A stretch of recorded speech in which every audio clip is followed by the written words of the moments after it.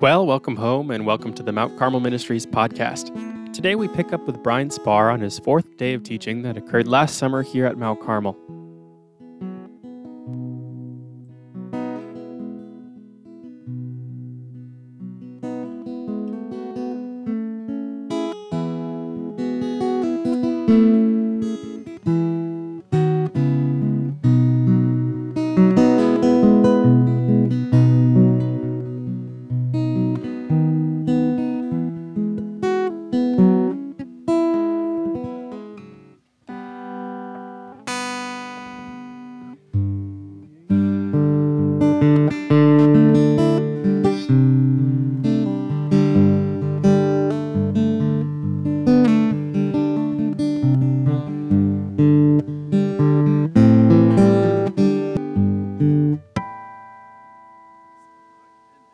Welcome to Minnesota in July, right?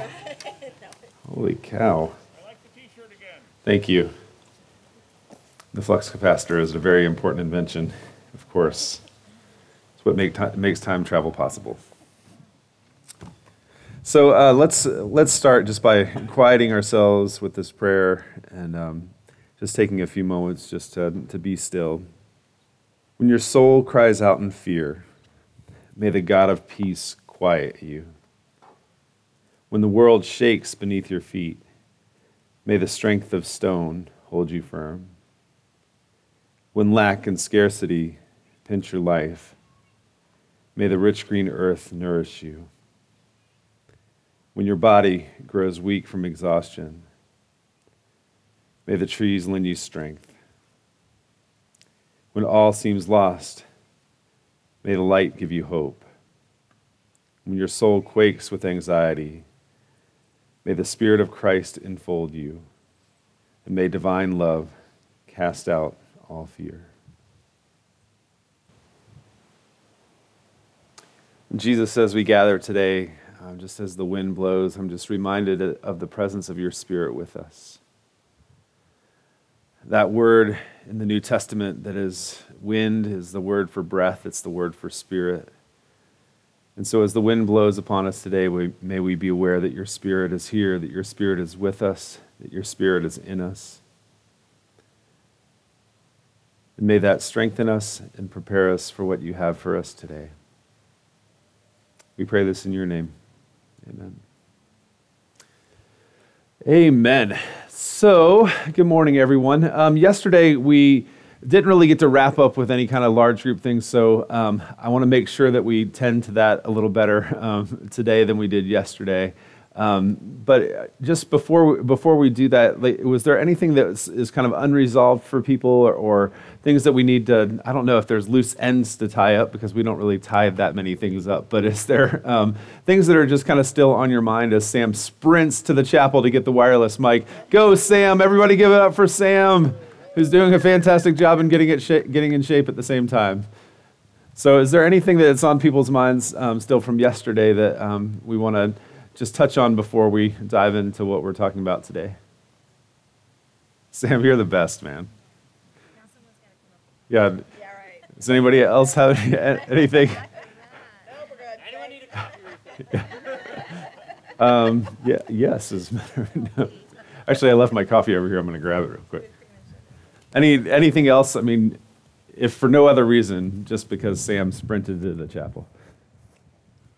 Well, then we'll move forward today. So we have talked about a number of things so far. We talked about mountaintops, and we talked about storms, and we talked about how those things can be really formative experiences in our life. They're significant things, but we touched on this just really briefly the other day when we were talking about the mountaintops, is that most of our life is not spent on the mountaintop, and thankfully most of our life is not spent in the midst of the biggest storm ever as well. Most of our lives are spent kind of in the ordinary. And one of the things that we want to just kind of press into, whether this is we're thinking individually, whether we're thinking in the context of family, however we're approaching this, we want to just consider how we might engage with God in the ordinary, with God's presence in our life in the day-to-day. And so today we're going to look at Acts chapter 8, and it's the story of Philip and the Ethiopian eunuch. And that's going to be kind of the framework for our conversation today. And this I just think this is a really interesting passage, and there's a lot for us in it today, so we'll work our way through it. So it's Acts chapter 8, verses 26 through 40. So I'll read it for us, and then we'll work our way through. It says, "An angel from the Lord spoke to Philip. At noon, take the road that leads from Jerusalem to Gaza. This is a desert road." And so he did. Meanwhile, an Ethiopian man was on his way home from Jerusalem, where he had come to worship. He was a eunuch and an official responsible for the entire treasury of Candace. Candace is the title given to the Ethiopian queen. He was reading the prophet Isaiah while sitting in his carriage, and the Spirit told Philip, "Approach this carriage and stay with it." Philip heard the man reading the prophet Isaiah, and he asked, "Do you really understand what you are reading?" And the man replied, "Without someone to guide me, how could I?" And then he invited Philip to climb up and sit with him. This was the passage of Scripture he was reading. "Like a sheep, he was led to the slaughter, and like a lamb before its shearer is silent, so he didn't open his mouth. In his humiliation, justice was taken away from him. Who can tell the story of his descendants because his life was taken from the earth?" And the eunuch asked Philip, "Tell me, about whom does this prophet say this? Is he talking about himself or someone else?" Starting with that passage, Philip proclaimed the good news about Jesus to him. As they went down the road, they came to some water, and the eunuch said, "Look, water." It's that just the way that that's phrased just always kind of cracks me up. It's like, yeah, maybe it's just me, but it's just kind of funny. Like, look, there's water. What would keep me from being baptized? He ordered that the carriage halt, and both Philip and the eunuch went down to the water where Philip baptized him. When they came up out of the water, the Lord's Spirit suddenly took Philip away, and the eunuch never saw him again, but went on his way rejoicing. And Philip found himself in Azotus. He traveled through that area, preaching the good news in all the cities until he reached Caesarea. So just a couple things in this passage. One, Philip, when we think of just the context of the rest of Scripture, like Philip is not one of the main characters that we often hear about. Like we hear some about Philip, but we don't hear about Philip in the way that we do like Peter or James or John. Like he's not one of the big three. He's not Paul. He's just sort of like he's an important character, but he's not a main character in the story of most of Scripture. And then the other character in this story, the Ethiopian eunuch, like he's also not a main character either. And he's not just an irrelevant person like any of us. Like he's actually like a person he's very educated. He's a person of means, but he's also like a servant, right? And he's not given any name in Scripture. He's just this kind of nondescript person who, like, the one thing that he's known for is for being a eunuch. And so he's not really known for anything that he accomplished. And one of the things that, like, it always strikes me as funny. So I was a middle school youth pastor for many years. And one of the things that was one of the great challenges of being a middle school youth pastor is when this passage came up in our confirmation class, and trying to explain to a group of middle school girls what a eunuch is a very unique challenge, let's say. So I always, what, it's oh yes, it is a very unique challenge. Thank you, Todd. Let's just all pause for a minute and ponder that for a second. I think that could be a Mount Carmel t-shirt idea, Tim. So, I mean, just think on that for a little bit. I mean, marketing, right? Todd's your guy. He'll do the design too. No design. No design needed. Okay, we're off to a good start today. That's a great way to start. Yesterday was heavy. Today is a little bit lighter. So the other thing in this story is like that where it happens is actually interesting, or maybe it's actually the point is that where it happens isn't interesting at all. Like sometimes the authors of Scripture will situate a story in a particular place at a particular time, and that actually tells part of the story itself. So like it'll be at a festival, or it'll be at a particular time, or it'll be at a particular location, and that actually speaks something to what's happening in the story. It actually almost acts as a character in the story. But in this, like they're basically in the middle of nowhere, right? They're on that stretch of road between the Twin Cities and Alexandria. There's not a lot there, right? And they're just on this desert road. And so this story, the characters in it aren't like these heroes of the faith that we hear all of the stories about. They're kind of background characters. It doesn't happen at a special festival or at a particular time of year, and it doesn't happen in a particular place. It just happens in the middle of nowhere. And so in some ways, it just reminds me of ordinary life, right? I mean, most of our days are not spent at Disney World. Most of our days, unless you're on full-time year-round staff, are not spent at Mount Carmel, right? Most of our days are not in these set-apart kind of experiences and set-apart kind of places. They're just in the ordinary, everyday routine of life. And that's kind of the situation of this story. I mean, yes, God calls Philip in a particular way to go at this particular time to this particular place, but really, other than that, most of what's happening is just this kind of ordinary, everyday experience. And it reminds me, there was a video that was a viral video, and I would show it to you if we had the screen, but I'll just kind of try to describe it to you. There's a guy who's a professional extra in Hollywood, and he decided to make a video that like included like his role in all of the movies that he's been in. And he has been in more movies, more significant movies, than any of the biggest stars in Hollywood. Right? And so like he's been in the Avengers, he's been in all these different kinds of things. And so in this movie, like he like makes a circle around his face, and there's like this dramatic music in all of the different scenes. And it's like hundreds of movies that he compiles together. And there he is. It's TV shows, it's commercials, it's the biggest blockbusters, it's movies you've never heard of. But there's this guy, and other than the fact that he like attributed the video to himself, like basically nobody would know who he is. But just imagine, like the movies and the TV shows and the commercials that you see, like if there wasn't those background players, if there wasn't those people that were just kind of the ordinary people that were like in the background when Thor is swinging his mighty hammer, it would actually look kind of strange. Like think back to the old animated movies. Like in the old animated movies, there would be lots of action in the front of the scene, but then everything else was just like, it was animated on top of a still picture. And it was actually Disney's Hunchback of Notre Dame where they developed the technology to do background animation at the same time. And it's remarkable, like to see, like because like when you're watching cartoons, like the old cartoons, you're so used to not seeing it that when you do see it, it's like it almost catches you off guard. It's like, wow, there's actually something that's going on in the background, and it adds a degree of significance to it. And so the ordinary, or the things that sometimes we consider the background part of something, like it might not be the thing that captures most of our attention, but it's actually where most of us live. Because most of us are never going to be Thor, right? We're never going to be a superhero. Most of us aren't going to be a person that like everybody, like we have everybody's attention all of the time. Most of us aren't going to be those people who are considered heroes by everyone.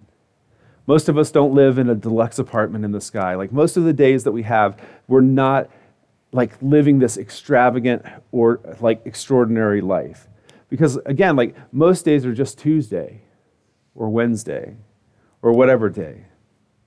And I think it's interesting, like that even translates into the way that we talk about the church year. You know, the church year has this rhythm, there's these seasons, and the longest season of the church year is called what? Anybody know? Ordinary time. Right? Because there's like Christmas, yes, there's Easter, there's even Lent, and then there's ordinary time. And that's most of the year. There's not anything particular happening in that time, it's just ordinary time, and we go through it every single year, and sometimes we don't even notice that we're in ordinary time because it's so ordinary, right? That's just the way that things are. But one of the things that I think is important for us to embrace is that God is not only found in the extraordinary. Like God is not only found in the spectacular. Like people have these moments of awareness or awakening that happen when something extraordinary happens. Like when we read John's gospel, there's 7 signs in John's gospel that are meant to point us to the reality that Jesus is the Christ, right? And so John tells the story in that particular way. But most of the time, we don't see or experience those kinds of spectacular things. Most of the time is spent in the ordinary. And so we need to learn somehow, yes, to recognize God's presence when something amazing happens, and like we talked about yesterday, to become aware that God is present with us when really difficult and challenging, like storm-like things are happening in our life. But then I think the real challenge for us, and maybe actually some of the point of how we experience God's presence in those other things, is to help us begin to see and recognize how God is present just in the everyday, in the ordinary, with normal people, in normal settings, during ordinary time. And so I think about this like in the context of family. Part of our time this week is thinking about family. We're at family camp, and we're here in just like our families are made up of many different shapes and sizes and forms. But I think some of us are here this week, we're thinking like, what can we gain maybe as a family? Like what could ground us in a practice or practices that would help us as a family in our pursuit of a relationship with God? And I think about some of the things that Michelle and I have done over the years, and we have done some things that have been really good. And we have done some things that have been just, like when we reflect back on them, they're just utterly ridiculous, right? There was a time where we were super ambitious with our family devotion time. I don't know what your family devotion time looks like. I shared a little bit about what ours kind of looks like, and sometimes it's filled with a lot of chaos. Well, when our kids were younger, I'm going through puberty again. When they were younger, there was a stretch where basically we tried to have vacation Bible school in our house every single night, right? So I play guitar, so we'd play songs, and Michelle would have a craft or a coloring sheet ready, and then we'd have this devotion plan. And then by the end of it all, like our kids and us were miserable. Like it was not a fruitful experience for our family at all. And one of the things that has always been a commitment for us is to live a life that maybe other people can look at sometimes and say like, maybe that's something that like they could participate in too, as a way of just kind of witnessing people as people that like are two people who are trying to live a life following Jesus as well. And one of the things that we came to the conclusion was that all the things that we were trying to do, nobody else was even going to try to do because it just seemed impossible. It was impossible for us, and it's impossible for so many people. I mean, maybe you have EBS in your house every night. It didn't work for us, right? And so we've made a lot of mistakes and continue to make a lot of mistakes along the way. But I think where we find ourselves most, and where we find just connection as a family, especially as we're growing in relationship with God together, when we find like that connection the most, it rarely has anything to do with a clever song. It rarely has anything to do with, a fancy craft that we can somehow, make Noah's Ark out of cheese or something. I don't know. Like if you look at Pinterest, you can do all kinds of things apparently, but we can't. But like most of the time, the places where we found the deepest connection with God is just when we're able to slow down and just be together and tend well to the needs that each other have. To look each other in the eyes, to remind each other that we love each other and that we are loved by God. And that doesn't require anything fancy. And so I think about even the things that we practice in a place like Mount Carmel. Like sometimes people come to an event like this or a camp like this, and they're looking for the next big and greatest thing and the most helpful thing that they can take with them. And Mount Carmel does such a good job of modeling just a simple practice that anyone can do. So like we do the daily texts every day, right? They're daily texts. I mean, it's a practice that like it doesn't take much for us to do, just to share a little bit of God's word together. And maybe something that we can like continue to learn to practice more is like how we reflect on that word, stepping away from like the, what does it mean? And, and more just like, what has our attention? The little trip model that is in the daily text is a really helpful one. But those are the kinds of things that like we don't need something fancy. We don't need a spectacular experience. We can just take some of those things and we can put them in the context of family. And if we do them with consistency, like it's amazing like how, especially in those times of struggle and especially in those times of storm, when we have this grounding of the consistent, it's like we have something that anchors us. because most of our life is spent in ordinary time. And I think that that's part of what we need to pay attention to in this text today. There's a whole lot more. So let's keep pressing on through it. So verse 32. So we've got all these things that have happened. Philip has heard this call to go to this particular place at this particular time. He ends up running alongside a carriage. The Ethiopian eunuch is reading this passage of Scripture, and this is what he's reading. It says, like a sheep, he was led to the slaughter, and like a lamb before its shearer is silent, so he didn't open his mouth. In his humiliation, justice was taken away from him. Who can tell the story of his descendants? Because his life was taken from the earth. I mean, let's just pause before we read a few more verses there. I mean, that's the verses that he's reading. I mean, imagine if the question is well, what does it mean? On a first kind of cursory reading of it, it's I don't know. And that's often the example that many of our discussions of Scripture are. We read a verse and we're what does it mean? I have no idea. Because we don't have context for it, we don't have any of these things, but sometimes we can pay attention to what has our attention in it. And this is where I think we can really learn something from what Philip does. Because the eunuch asks Philip some questions. He says, tell me about whom does the prophet say this? Is he talking about himself or someone else?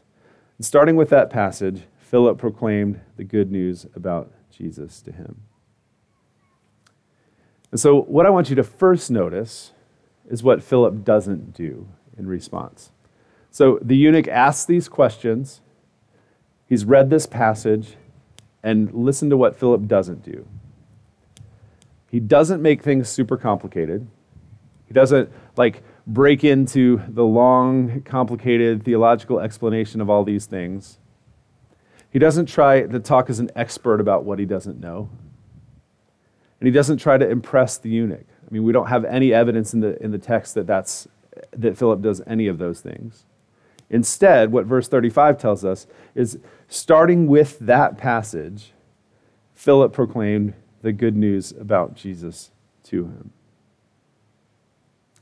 And if I was presented with the same challenge, I'm not sure how I would start with that same passage.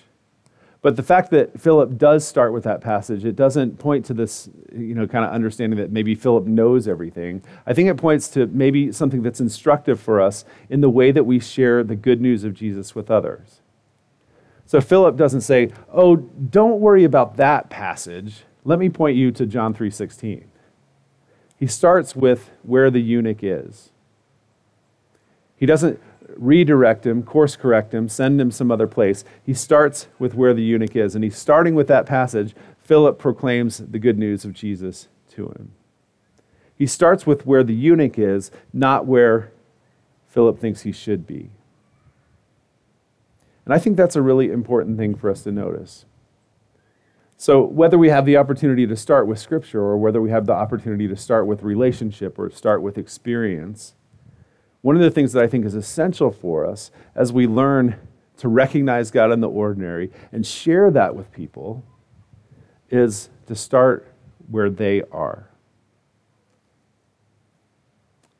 So, I think of all of the different kinds of people that I see and meet and interact with. And I can't think of a one of them that has been deeply affected by me starting by saying, hey, everything about you is wrong. Everything that you've known and experienced and said in your life to this point, just forget that. That doesn't really matter. What really matters is John 3:16. John 3:16 matters, right? It's a really important thing. I'm not trying to devalue that. But what I'm trying to say is that when we're sharing good news with other people, it's not something that we can force upon people from where we are.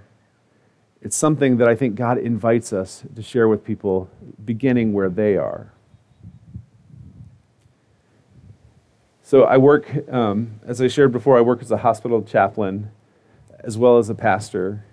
And a lot of the times in the hospital, I have no idea what the faith background is of the people who are coming in crisis. And it's not the role of the chaplain to like proselytize or anything like that. It's just simply to come in and to assess and to be present.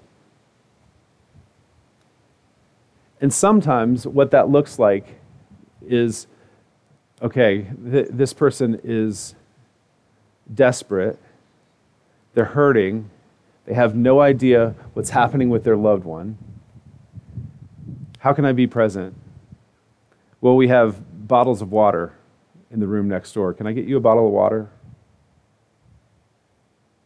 And somehow, like amazingly, like it's remarkable how often when someone is worked up and they're distraught, how just something simple as like, can I get you a bottle of water? And just a simple act of kindness, like it kind of breaks into that place of struggle and suffering.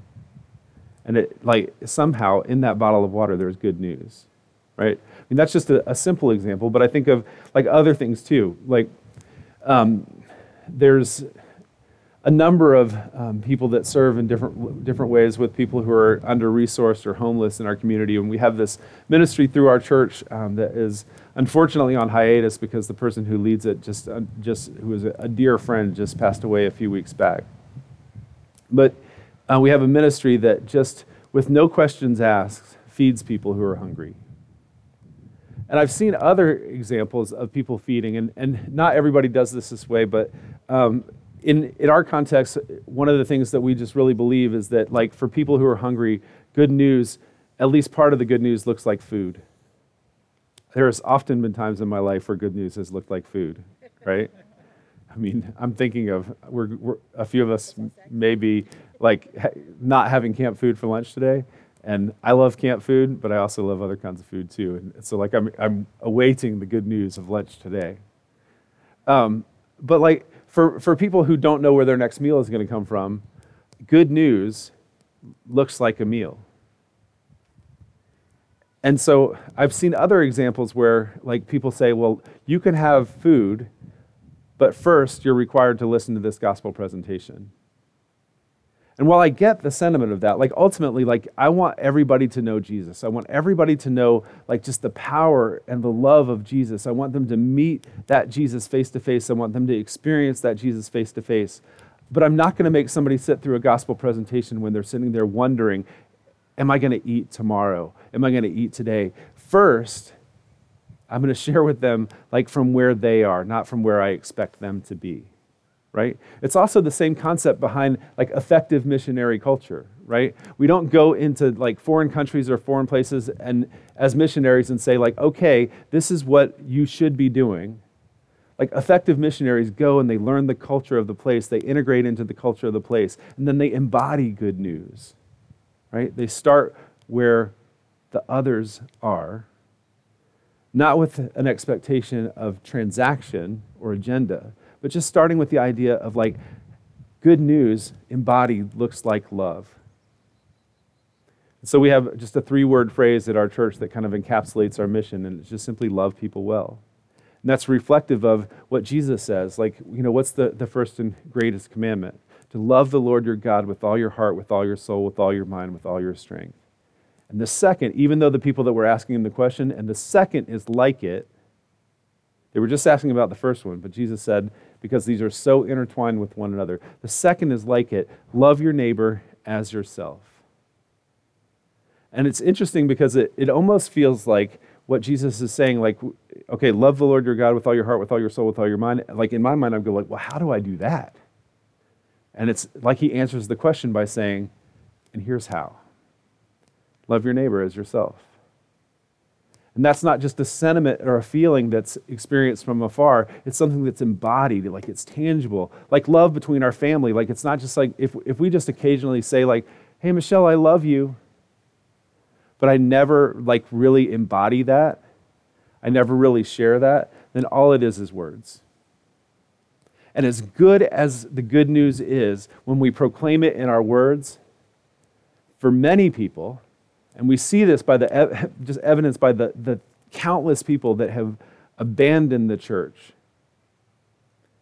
The good news proclaimed that's not accompanied by the good news lived is just words.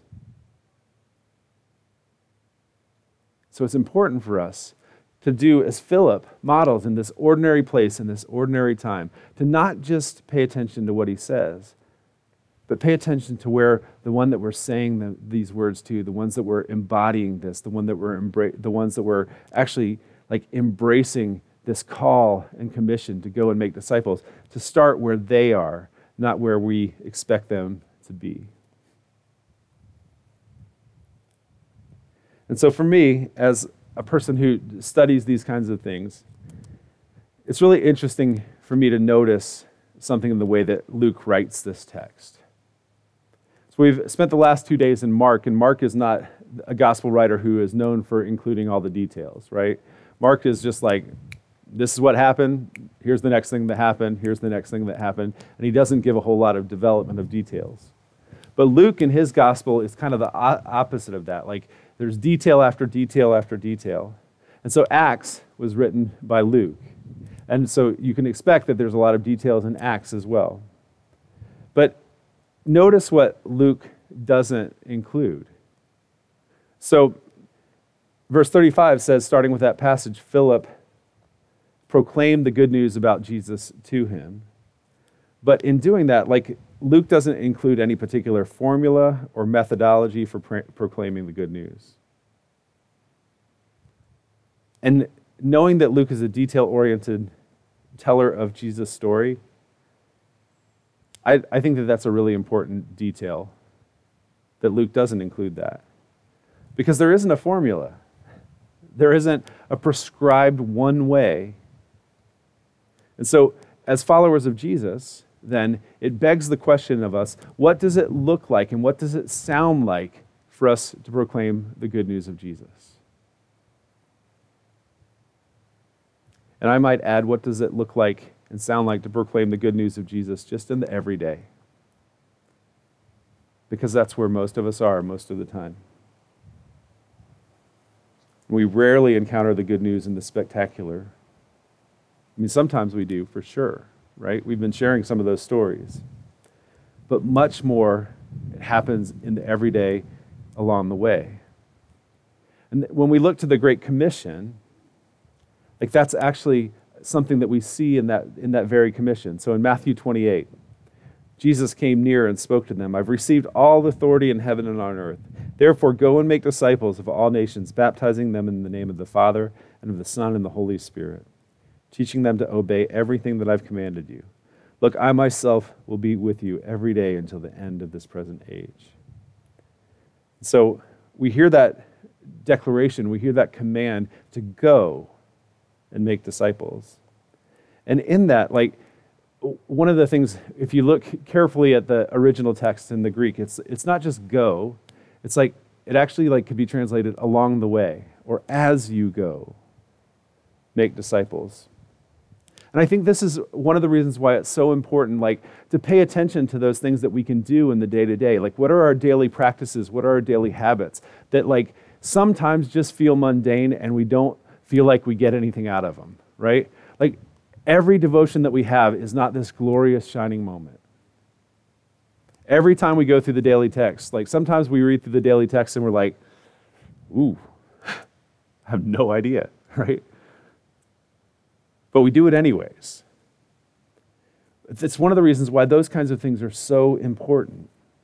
Because the call is not just to go, it's along the way. In everyday life, make disciples. Because following Jesus isn't just a one-time event. It's not wrapped up in the spectacular. It's the accumulation of countless small things over and over and over again. Sometimes really seemingly insignificant background experiences, like with those people that are like the extras that you would never notice, but you would notice if they weren't there. The background experiences with ordinary people in ordinary places during ordinary time along the way. You think about how people fall in love, right? And become good friends, or like end up being married together. Like, it usually starts with some kind of affinity, or it starts with some kind of attraction. Like, I remember seeing Michelle for the first time. So I have very vivid memories of this. So we were part of Lutheran Youth Encounter, and she was getting ready to go on New Dawn, she was a group that was going to Taiwan and Singapore and the Philippines and Malaysia. And I was getting ready to go to New Jersey, right? Exotic places like that. And so we were on teams the same year, and all of the groups that were part of Lutheran Youth Encounter, they would send out musical ministry teams around the country and around the world each year. But all of the teams at the beginning of the year would get together and they'd do training together. And on one of the early days of training, we went out to South Dakota for part of the training, and we were in the Black Hills at a camp called Lee Valley Ranch. And they had these outdoor sinks right by the shower houses. And I remember noticing Michelle for the first time. And she was there at one of the sinks, and she was brushing her hair, and I was like, wow.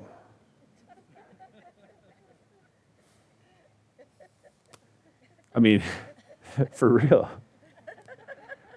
And so I was never particularly good at those kinds of relationships and approaching them. And so everybody else that was there and never spoke one word to Michelle. And it had everything to do with that I saw her at the sink brushing her hair, and that, wow, right?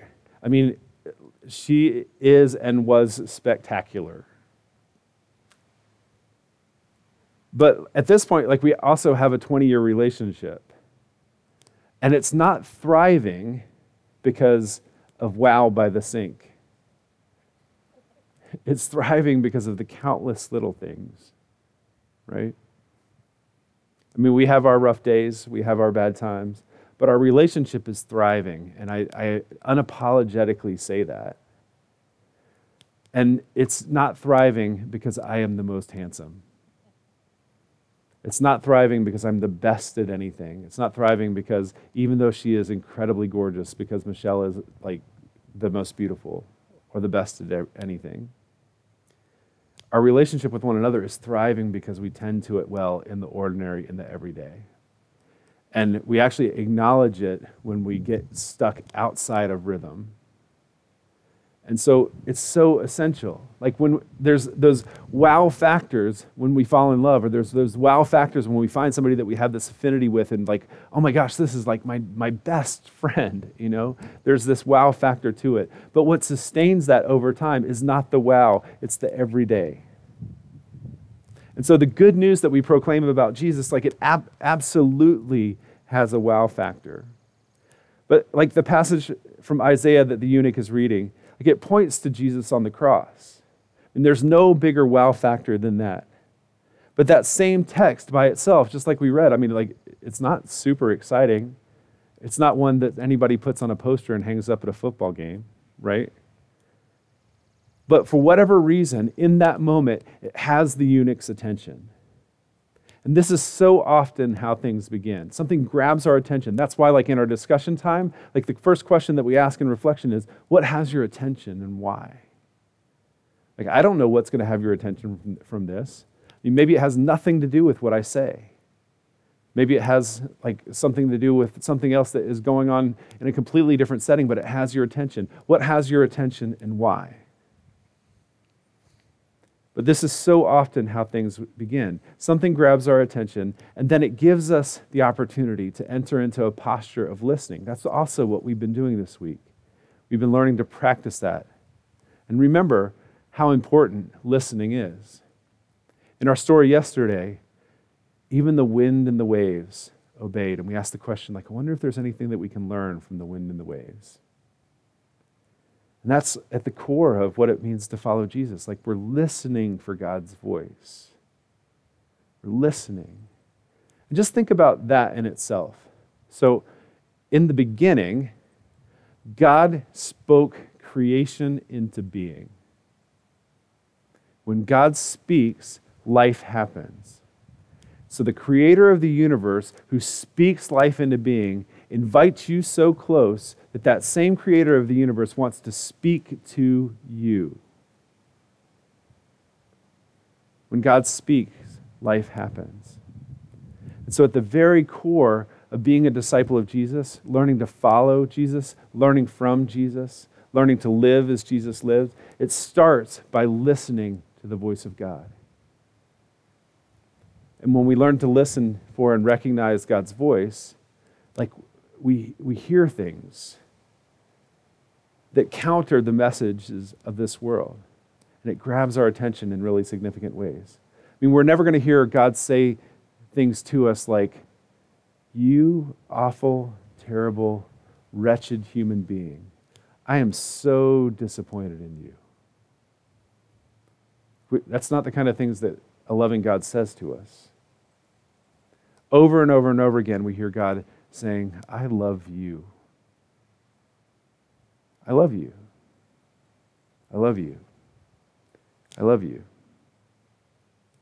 I mean, as a dad, like imagine if I just stopped saying that to my kids. They've heard me say it 1,000,000 times. But imagine if I just stopped saying it.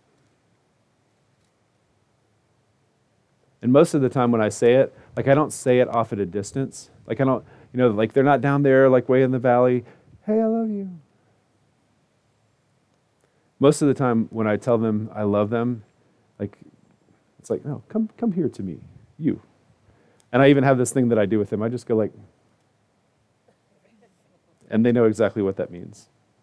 And they come to me and they give me a hug, and I say, like we go through this little thing, and I go, "Hey, I got to tell you something." "What?" "No, come here. I got to tell you something." "What?" "I love you." "What?" "I love you." And we just kind of go through that, and it just becomes this little litany between us. And I think that, in some ways, is a picture of what God does. God isn't like off in a distant heaven, just like shouting from afar, "I love you." One of the things that we experience, like in the spectacular and in the ordinary, maybe more so in the ordinary, is that continually God is inviting us to come close. And as we come close, God isn't drawing us close that we can be shamed, so that we can be shamed or criticized or chastised or put down or put in our place. God is inviting us close so that God can remind us again and again that we are loved. And that's what really forgiveness is. I mean, forgiveness isn't simply like this cancellation of some debt that was created. I mean, that's part of it. But one of the things that, if you look deeply into the word forgiveness, it also means inclusion. And so, despite all the things that we've done, despite all the things that we do, by God's grace, we're forgiven, which means we're included anyways. We're not cast out from the family. Even in the midst of what we do, God invites us close and includes us in full participation with the family of God. And I think that's essential for us to understand. And that's an essential part of the good news that we share. Because, and again, like it's why we can start where people are. We don't have to start where we think they should be. Because right where they are, God loves them. Right where they are, they have already been included in the family of God. Yes, there's stuff you got to work on. Yes, there's stuff you need to get rid of in your life. Yes, all of that stuff matters. We have to figure out a way to stop hating one another. We have to figure out a way to stop destroying one another and the earth that has been created by the things that we do. We have to stop some of the things that have consumed our lives. It's not that our behavior doesn't matter, but our behavior will never be what includes us in the family of God. It will never be a requirement for us to be on our best behavior to be part of the family of God. Because that is something that is already given to us by God's grace. And if we miss that, we miss the good news entirely. And so that's why Philip can start where this eunuch is, with the questions that he has. It's why we can meet people who are living lives that are so far from the lives that we might envision to be one of a godly life. We don't start with, "You awful, terrible, horrible, no good sinner." We start with the countless ways that we can remind people that God loves them, which starts with an invitation to come close. We listen. We learn to listen for and recognize God's voice. We hear that good news. And then as we listen, we actually learn to and we want to obey. And again, obedience isn't then just following the list of rules. Obedience is holding dear that which God holds dear. And the things that we hold dear, like that becomes embodied with what we do, right? Our family has particular values. There's things that are important to us. And when one of our family members is not like living into or expressing those values, like that's something that we have to work through so that we can all kind of be aligned together. And so if the kingdom of God has come near, the good news that Jesus came proclaiming, then some of what our response then becomes like, what are the parts of our lives that aren't aligned with that? So obedience begins to look like a response rather than a requirement. So I hear this good news that changes me. And it doesn't force me into this requirement of the list of things that I now have to do. But my response then becomes, this is what life actually looks like. This is really living, right? This is what happens when we dive into this fully. So I can only wonder, because Luke doesn't really include all the details here, I can only wonder what the good news that Philip shares during this conversation. He starts with where the eunuch is, but I wonder how that conversation went fully. But I imagine that somehow he pointed this person to just the ways that God has already been active in his life and in sharing in conversation and relationship, how maybe God had already been active in the eunuch's life as well. Maybe he told stories of provision, or forgiveness, and guidance, and deliverance. And again, like those are things that I think we can point to as practice as well. You know, what's something tangible that we can take away and do with our families? One of the things that we do in our family is that we daily, most days, we pray the Lord's Prayer together. And again, like we can make things really complicated. You know, how do we pray? Like, how do we teach our kids to pray? And yesterday we talked a little bit, about the kind of prayers that we pray in the storm and how God is okay with those prayers, from those places of desperation. But that, that's not like where we always want to stay. And so the disciples asked Jesus to teach them to pray too. I mean, they were looking for practices that they could hang on to and engage with. And so, I mean, for me, like, I look at that, Jesus asked the disciples, how do we pray? And Jesus taught them to pray as we often pray, what we call the Lord's Prayer. And it's not that, like, all the other ways that we pray are not valid or anything like that, but I think it's really important for us to look at the simplicity of that. How do you pray? Well, here's a way. And in that, amazingly, we're given this framework, a practical pattern to see and seek the good news that God is offering us. You think, your kingdom come, your will be done on earth as it is in heaven. And when we think about those words, like, it's not just something that we recite in church, but if we reflect on those words and we think about what they mean, I mean, when we look around, like, what parts of this world or what parts of our lives or what parts of our relationships don't look like the kingdom of God? Maybe that gives us something that we can press into. Or maybe we have something that we can share with others that would maybe help their lives look a little bit more like the kingdom of God. So I think back to the ministry that feeds people from our church. I have this perception that in the kingdom of God, no one is hungry. And so we don't need a complicated presentation of the gospel before we give people a sandwich. But maybe the kingdom of God in that moment for the people who are hungry looks like they've been fed. We actually give them a sandwich for the next day too, so that at least for 2 days out of the week, they don't have to worry about at least one meal. And so for me, that's a real practical example. It's not a perfect example. It doesn't fix hunger in our city, but it actually just embodies good news, even if just for a moment. For a moment, what they're experiencing, whether they recognize it fully in that moment or not, looks like the kingdom of God where no one is hungry. We pray, give us this day our daily bread. Sometimes we pray that prayer from a place of our own need. What is it that is that place of emptiness in my life? What are the places where I'm struggling, where I feel like I don't have enough, where it just feels like there's something else that I'm longing for? And so often in our lives, when we've struggled to find that daily bread, it's amazing like how many people have stepped up and just embodied the kingdom of God for us.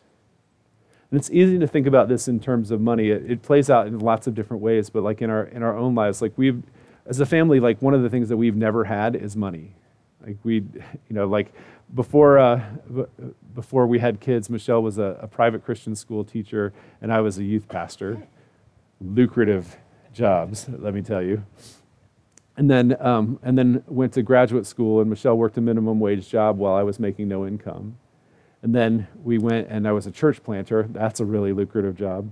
And then I'm a pastor and a chaplain, and so like it's not that we're poverty stricken at this point, but when things happen, we often don't have a lot of extra resources.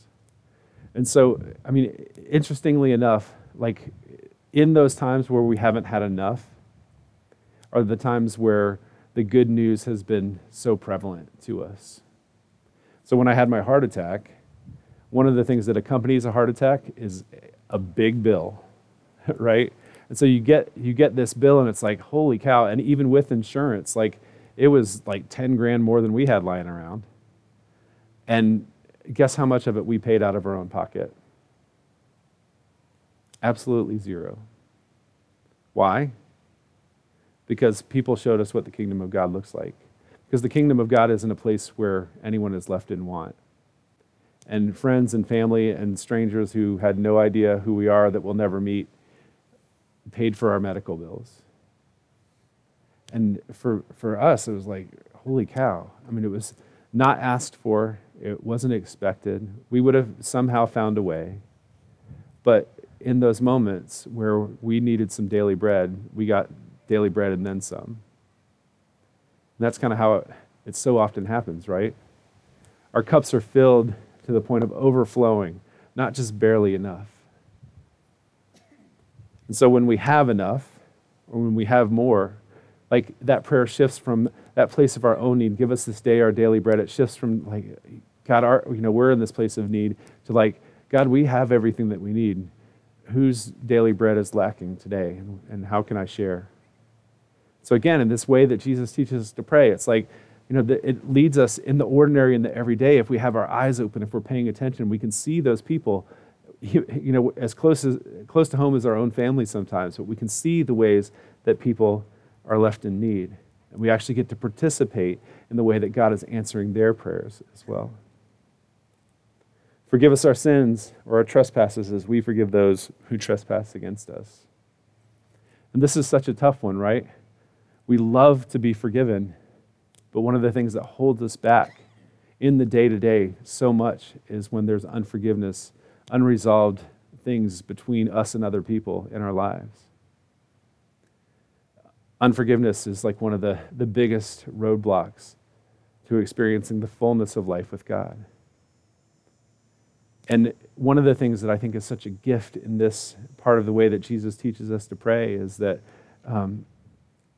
it doesn't in any way, shape, or form say, like, figure all this out on your own. In some ways, I read this as like, forgive us our trespasses. We can trust that we are forgiven. But then also there's people that have like stepped into territories in our life where they didn't belong, or they owe us something. Like you might hear it, forgive us our debt. Like they owe us something that we deserve, but we'll never get it. And when we're the ones that are carrying what's owed to us, or when somebody has trespassed on our territory and we've been violated in that way, like it, and we feel like there's something that is owed, there's this debt that needs to be paid. Usually it's us that are carrying the weight of that. Sometimes the one that owes the debt, like they don't even notice. But like when somebody owes me something, or when somebody's trespassed on me, like I feel the weight of it so deeply. But in learning to pray this way that Jesus teaches us to pray, it's almost like saying, like, God, I can't handle this, but you can. You know how to forgive in ways that I don't. You know how to include people in the family of God that I exclude. And so the very best thing that I can do is I can just offer that to you. So again, just like in the ordinary and every day, it's like why we pray these things again and again and again. Because I don't get this right very often.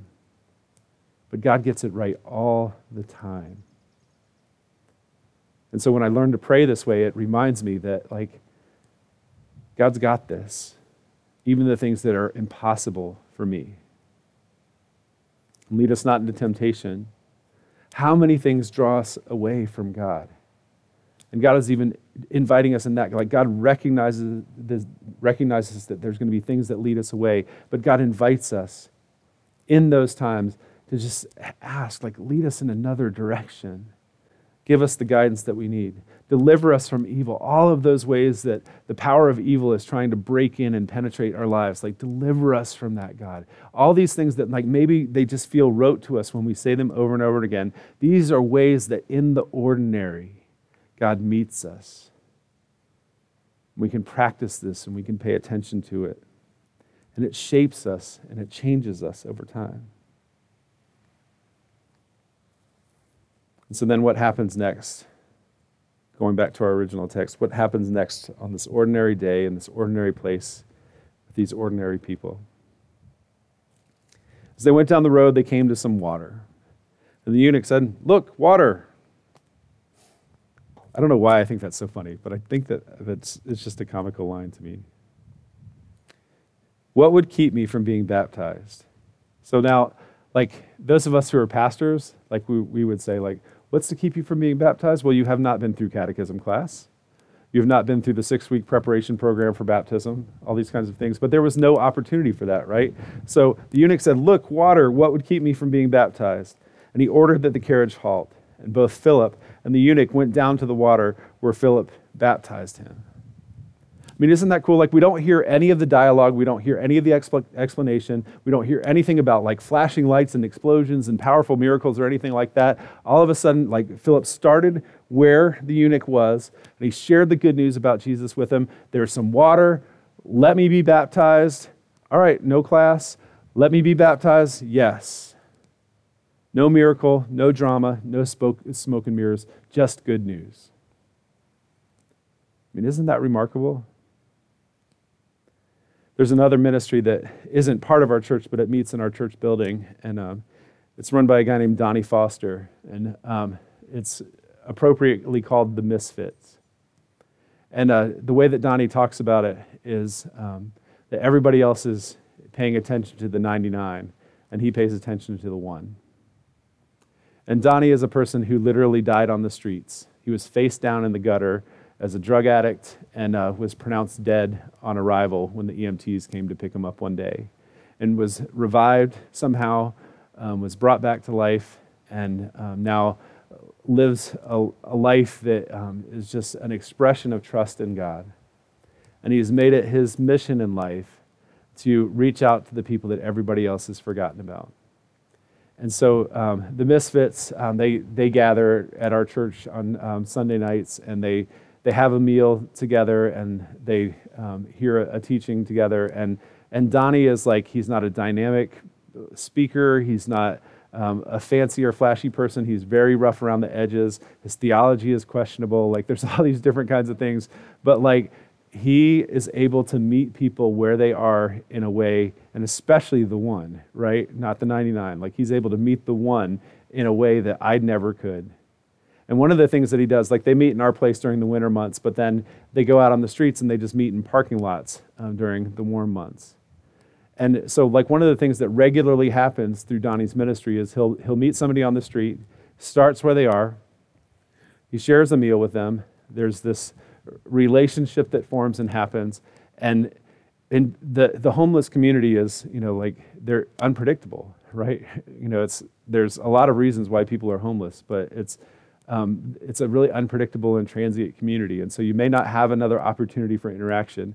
And so Donnie is very quick on the draw with baptism, and he doesn't take them through a class. He just kind of recognizes this interaction between the Spirit, and he's like, he asks people if they want to be baptized, and if they say yes, then he takes the bottle of water that he has on his pouch and he just pours it over their head and baptizes them in the name of the Father and the Son and the Holy Spirit. And as a Lutheran pastor, I'm like, wait, no, there's so many other things that you have to do.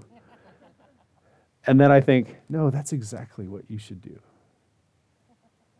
That's exactly what you should do, because that 1 is never going to darken the door of my church, even though we're a church full of weird people, right? Most of the people that Donnie serves and is able to share good news with are people that are never going to show up for our service on Sunday morning. And there's nothing holding him back. It's like, it's one of those, look, water moments. He's like, I've got water. The Spirit's here. Let's do some baptism. Right? It's not very reverent. It makes me uncomfortable. But man, like for the people that Donnie serves, like there's been countless people who, from that moment forward, their lives have been transformed. And it just simply starts in that reality of Donnie knowing how to start where they are because he's been there. And somebody that is way smarter than me, just thinking of this story, came up with this quote. It says, "The miraculous appearance of water in the middle of nowhere answers his questions definitively. Nothing will prevent him from being baptized. Not his ambiguous status as a eunuch, not his ethnicity, not his riches or learning, not being in the middle of nowhere with a stranger named Philip. God's saving power will not be restrained." God's saving power cannot be restrained or contained, even by that which we deem unimportant or ordinary. God's saving power was present in the middle of nowhere on this desert road with these two background characters. And that one background character is with Jesus in eternity because of Philip paying attention in the ordinary. So how do we learn to see God in the ordinary? And I think at least part of it is being intentional about just stopping what we're doing and slowing down long enough to pay attention. And though that doesn't give a real definitive answer or, this is the 5 steps of what you should do, but however it is that we slow down and take a breath, I wonder if that actually helps us to see how God is at work. And again, like one of the gifts of my heart attack has been the resulting health. Like there's some real practical things. Like I had a heart attack. It meant I needed to exercise more. Amazingly enough, right? Amazingly, leading up to my heart attack, I had no regular rhythm or routine of exercise. Now I do. It meant I need to eat differently because amazingly, you can't eat fried food and fast food all the time and expect to not have a heart attack, And so like a lot of things have changed in some really practical ways in my life. And, and thankfully I'm much healthier than I'm down 60 pounds since the day of my heart attack. But like equally as important, because one of the biggest contributing factors to what led me to that hospital bed was the way I was handling stress and the rhythm and the pace of my life and taking on too much. And I still get caught in that trap. But one of the things that I'm continually learning, along with exercise, along with a different way of eating, along with all of those kinds of things, is just to intentionally take time to stop and be. And that's where we began. Our very first prayer was Psalm 46:10, and it was this progression from be still and know that I'm God to just simply be. And for me, that's a picture of this invitation that God is giving to each of us to come close so that God can speak love to us. And it's amazing what you notice when you slow down long enough. No, just this will be the last thing that I share, but just recently I have had this fascination with a bird that wanted nothing to do with me. And it was just interesting. One of my jobs at the hospital, we have during COVID, we started these daily prayers that we videotape, and they go out to the 13,000 employees of the hospital. And so I got put in charge of organizing all the chaplains to do these daily prayers. And so a couple times a week, we go in and we record them. And each time when I'm over the last month or so, like when I was walking in to the place where we do the recording, this bird would just come at me. And it was like, I don't know anything about birds, but this bird would like just come at me. And like after the first couple times that it did it, I was like, so, it's protecting something, but I couldn't see a nest or anything. And this particular kind of bird apparently lays its eggs in rocks. Maybe somebody knows what kind of bird it is. But I got close enough to be able to see the eggs that were there, and you had to look really close just to see that the eggs were there in the midst of the rocks, and they looked very rock-like. And as I got close, of course, the mother bird was chirping at me, and then all of a sudden it got a little scary because the father bird swooped down and was but it became this thing where I'm not one that often talks to animals other than our dog and saying stop that, but I found myself each time I would go in just assuring this bird that I meant it no harm. And so it was I would walk in and the bird would start chirping at me, and because I knew what it was protecting, I would just say don't worry, it's okay, it's all right, and I'm not going to do anything. I'm just walking in, and I just have this little conversation with the bird. And maybe this will make me lose any kind of credibility that I have left with you, but I found something really significant in God's presence just in that ordinary thing, because that's the kind of thing that I would have missed before. It would have been just more like, this bird is squawking at me, how annoying, right? And I would have just kind of get away. Why are you swooping down? It's one more thing I have to deal with is a bird that doesn't like me. What? Can't. It just that's how it would have been. But for me, there was something really significant just in that strange but maybe ordinary interaction at the same time.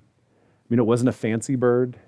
It wasn't a peacock with big feathers or anything. It was just a brown bird that laid brown rock-like eggs amongst the rocks.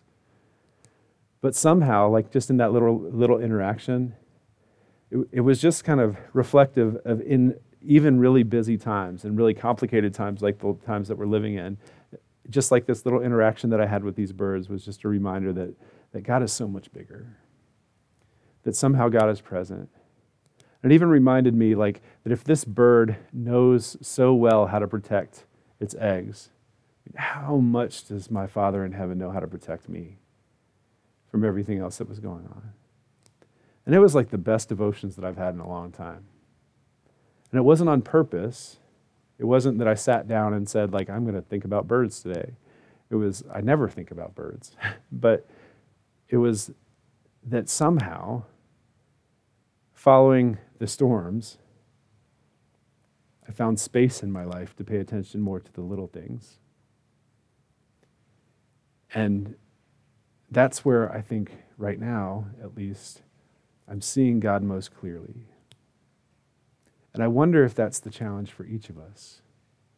To yes, pay attention to God in the spectacular. To yes, look for God even in the midst of our storms. But mostly, to pay attention to how God is alive and at work and full of everything that God is in the ordinary and the everyday.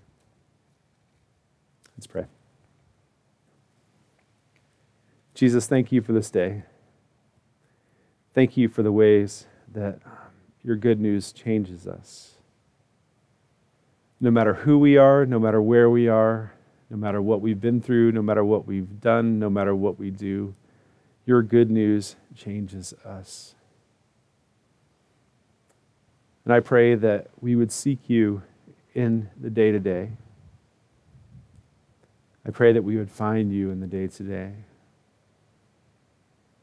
I pray that we would learn to proclaim just the goodness of your love and mercy and grace and forgiveness in the day-to-day. We pray this in your name. Amen. Well, thank you for joining us this week on the Mount Carmel Ministries podcast. We hope you'll join us again next Tuesday morning for Brian's final session. In the meantime, please consider joining us in person for our new Lakeside Bible Initiative. More information can be found at www.mountcarmelministries.com.